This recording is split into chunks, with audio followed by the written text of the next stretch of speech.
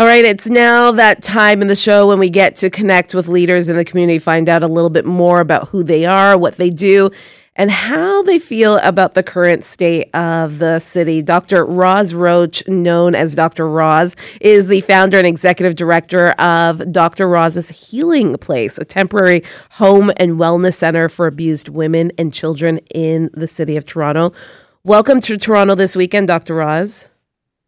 Well, thank you. Thank you for creating a space for me. Oh, absolutely. Thank you for joining me this morning. You are doing very important work in the city. Thank you for the heavy lifting that you do. What motivated you to create Roz's Healing Place? Well, actually, my work is not just in the city. Our mandate is to work towards the eradication of violence. So we work locally, nationally, and globally. So worked around the country and also around the world. So to get to the question of what motivated me, and it's a bit of a 5-minute story, but I'm going to take it anyhow because it's important for me to put it out there. Yeah.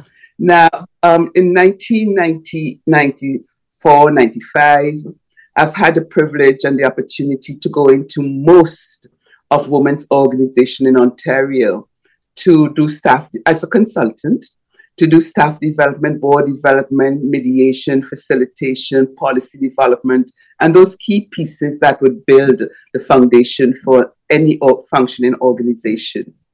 And all the shelters I went into, they were in really poor state and dilapidated states. They were poorly funded. And from time to time, that would cause inner conflict.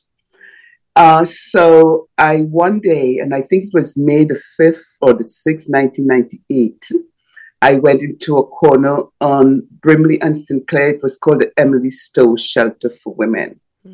And the Emily Stowe Shelter for Women was a little house on the corner, which I called the house on the prairie, the little house on the prairie. And it was founded by some brilliant and courageous women around Scarborough. A few women came together and found this house and formed this organization to shelter women and children who are survivors and victims of violence, with particular focus on family violence.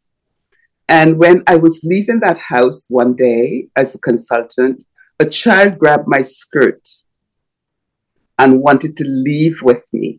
I'm really taken aback by that because I'm a Black woman with dreadlocks, which was almost unheard of at the time, and dealing with my own obstacles of my dreadlocks and my Blackness and my accent.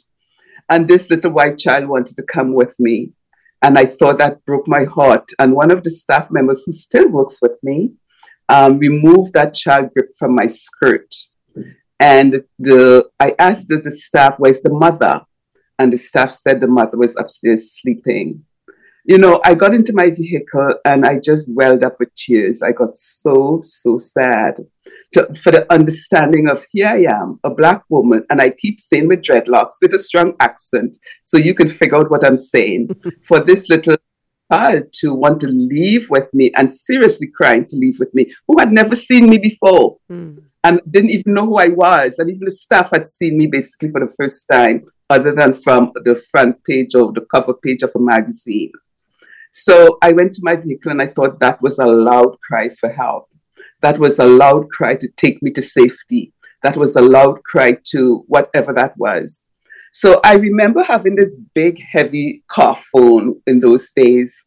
And I called a girlfriend. And I said to her, I said, you know, I think I'm going to close my private practice and raise money and build a center for women and children who are leaving abusive situation, who are survivors of gender-based violence, and a place where they can heal when they leave the abusive situation. Because this place is not conducive to healing the trauma of violence. And my friend quickly responded. And she said to me, Roz, do you know that there's no money in that? Why would you want to go to school all these years with so much, so much qualification and do something like that? I immediately put the receiver down and basically said goodbye, because I felt she was taking away my thunder. I felt that she was discouraging me. And I know that if I have to do something, I share it with no one. I know I just get it done and then tell them after, for a whole number of reasons, because I don't want to hear someone say to me, oh, you can never do that, or that wouldn't work, or what are you trying to prove? I don't want those dark clouds in my vision when I decide to do something. Mm. So I call my soulmate and dearest sister. She is now a senator in Ottawa. Her name is Dr. Mary Lou McFedrin. She's a white woman. Mm-hmm.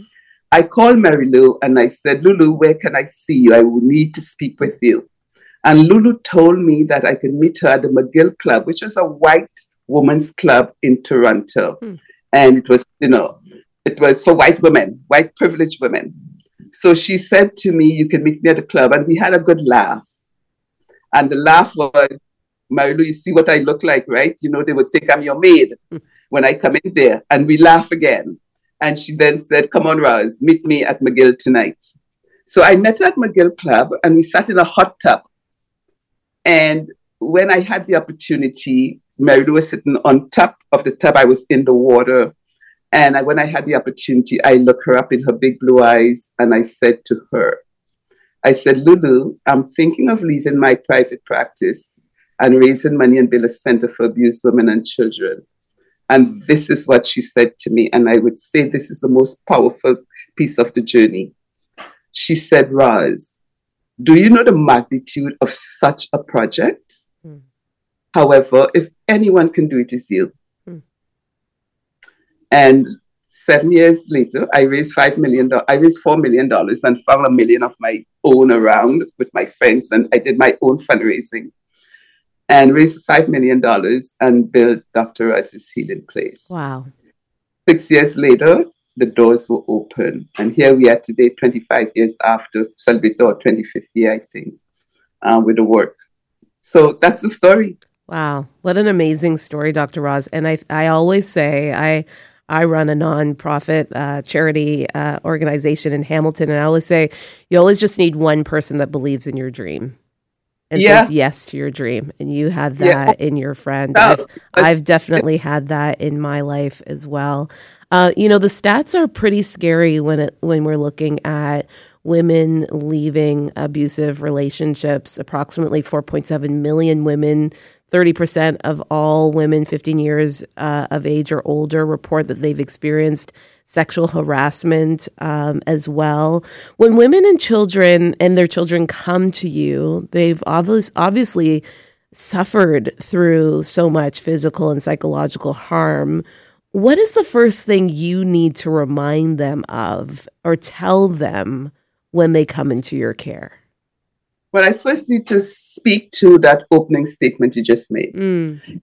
You have in front of you 30% of women and girls who have experienced this. Now, you keep in mind that women do not report abuse. Right. Do not report violence towards them, sexual violence towards them.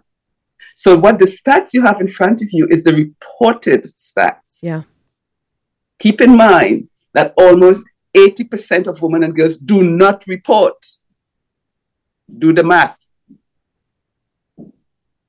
So when we keep speaking to these statistical documented reports, that's only those who report. Mm-hmm. Very true.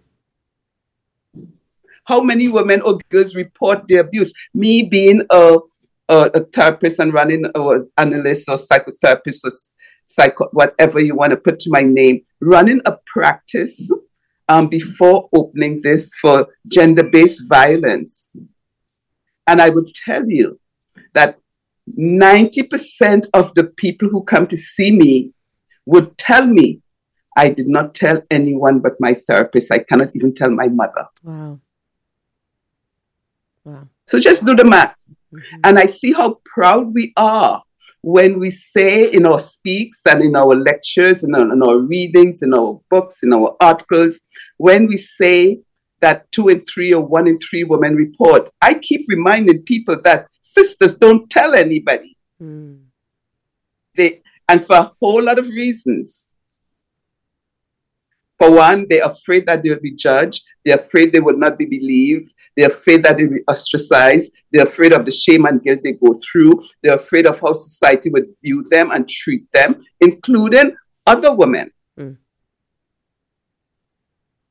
So there are a whole lot of reasons why women don't step up and say, this has happened to me publicly.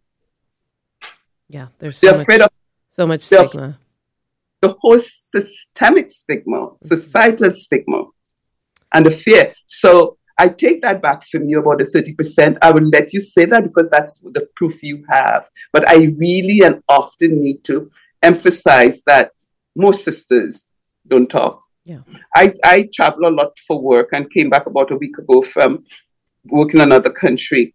And every sister said to me, I'm afraid to tell anyone. I'm afraid because I'm a TV reporter. I'm afraid because I'm a government leader. I'm afraid because I'm a school teacher. I'm afraid because I go to a certain high school and I don't want anyone to know. I'm afraid because my mother would say to me, why did you go there? Why did you do that? Why did you leave the house at 6 o'clock? All the reasons why we don't tell. Right. Let's talk a little bit more about the women and children that come into your healing place. Obviously, they've suffered physical, psychological harm. And I ask this question because I think sometimes in the midst of that, you can lose a sense of self. You can lose a sense of identity. So what is the first thing that you remind women of when it comes to themselves, caring for themselves, when they come into your care? Because I'm sure they come very broken. The first thing that I remind them is what I put in the Sistas Calling theater production. All the answers are in that production, talking about the journey from the time the women come in and their children to the time they reclaim their lives and celebrate their lives and become a very healthy, positive member of society. That whole story is put into a theater production called Sistas Calling, which is going on stage at the Aga Khan Museum on the 8th of July. And I hope you would find the time to come and sit in that auditorium and see this theater production. We're definitely going to talk about that in just a moment, Dr. Roz. I do have a question about that production. I'm going around to come to the answer to your question. Go ahead. Leave it with me. I'm very theater-like in my talk when I talk. And that's the... We don't have a lot of time, so I want to make sure that we get a real sense of all the things that you do, Dr. Roz. Okay, so the first thing I will say to a woman, which as I said is in the production, is no one has the right to treat you like this. You don't deserve to go through this. And it's to help women understand that they did not bring this suffering on themselves. It was perpetrated by someone, and 99% is by a man, a male. So that's the first thing they hear. The second thing they hear is that you can do this. We will be here for you. We'll support you. We'll guide you through the journey, and we'll be there for you at the end. We will be your therapist. We will be your witness. We will be your support person, and you'll become a member of the healing circle, the healing group. So basically, that's the first thing you say to a woman and a girl or anyone no one deserves to suffer like this. No one deserves to hurt you, Yeah. No one deserved to inflict this kind of pain on you. And that's the first thing I believe that every sister, every woman or girl would hear, or child. And I could just imagine that can be transformative, especially if you've been in an environment where, you haven't heard that. When women eventually leave your care, Dr. Roz, and I'm assuming, are independent, are able to find their own home and a sense of identity again, what is that like, and how do they leave maybe understanding, yes, that they are seen, as you said, and that they are valued in who they are? Yeah, well, I believe that when we help all or most women, all women who come through the center to find affordable housing, because housing in the city is as you know, is out of control, and most people cannot afford it. So a big piece of our work, while we do the work around caring for the soul and caring for the heart and the emotional pieces, we also do the work around finding a safe and comfortable space for the women and their children to be able to thrive. So we do find affordable housing, and when they leave, they often would leave feeling empowered and stronger. But we still have to, in a lot of cases, we have to stick with them, because as you know, it takes a lifetime to heal trauma from abuse. It takes a long time. So we often have to stay with them and support and continue penetrating in their psyche the whole idea of you are worth it. It's going to be fine. They go through ups and downs. Some women leave and they become very sad or depressed for leaving because they are comfortable and they are contained within an environment that is conducive to wellness. And they would leave feeling really afraid, which is a theme. And that, again, you'll see in the Sistas production. So that's what women struggle with. So we often have to hook them up with community services and be around for them. If they need to pick up the phone anytime and call for guidance and additional support, we are there for that. So the journey, the job is not just a one-time thing. Yeah. It's a long, ongoing, in different forms, of course, in different ways. Absolutely. It's not that when they are in the center, but they are guided through the community and they're guided through work and finding jobs in schools and to be able to take their life back and to be independent and to achieve positive life outcomes. Holistically. Okay, so tell us more about this musical dance symposium. It is titled Sistas Calling. It premieres July 8th at 7 p.m., as you said, at the Aga Khan Museum in Toronto. And it's based on Rosa's story. Tell us a little bit about Rosa and what motivated you to create this musical. Well, what motivated me is many things motivated me, of course, but what motivated me is looking at the 40 years I've been doing this, run around the world, run around the country and the province, attempting to educate the public on the impact of violence on society, on communities at large. And using the traditional way of workshopping and educating, which is flip charts and overheads and handouts and brochures and articles, and which really attracts just one small population of people who would come out to these conferences and workshops. And I have a very strong artsy side of me, as I have the very strong academic side. And I looked at the academic side of how I did things. And about 40 years later, here we are, where the world is in a mess and our city is in a mess. And there's so much abuse and so much violence and so much pain and hurt that's affecting the huge society in different ways. And I thought I would go to the side that I like a lot, which is theater and dance and song. And the motivation was really after coming back from an international piece where someone I had met and talked to, who was a television anchor woman. And I talked to her for 3 hours and she talked to me about a friend who was being abused and she wanted to know what to do. And I knew she was talking about herself, but I also knew that she could not tell me about herself because she was a public figure. But I knew she was talking about herself. And I did ask her in the meeting with her, aren't you talking about yourself? And she said, no, it's a friend. And about 3 weeks or 2 weeks when I returned to Toronto, I got a call that she was violently murdered by her husband, who had hammered her head to the floor with a hammer and had set her on fire. And that made me really angry and really sad. And I don't often get sad. I get really angry before I get sad. And I like my anger because it always motivates me to make positive changes. And my anger is not about yelling or screaming or using, not that. My anger is about what do I need to do and how hard do I have to push to make a difference. So I began I lie on my yoga mat and I felt really overwhelmed with the murder. And I can call her name because it's public. Her name is Marcia. And I felt really sad about Marcia. And I decided to go to my artsy side. I got up and I began to dance and I began to sing. And I'm a great songwriter. And I began to write and I wrote Sistas Calling. That is about 4 years ago. And now we are ready to hit the stage in a big way. And the whole intention is a messaging, theater, musical dance, theater production. The hope is to take this production around the province, then take it around the country, and the hope to get it to Netflix. All right. It's called Sistas Calling. It will premiere on July 8th at 7 p.m. at the Aga Khan Museum in Toronto. Dr. Roz, thank you so much for the privilege of your time today.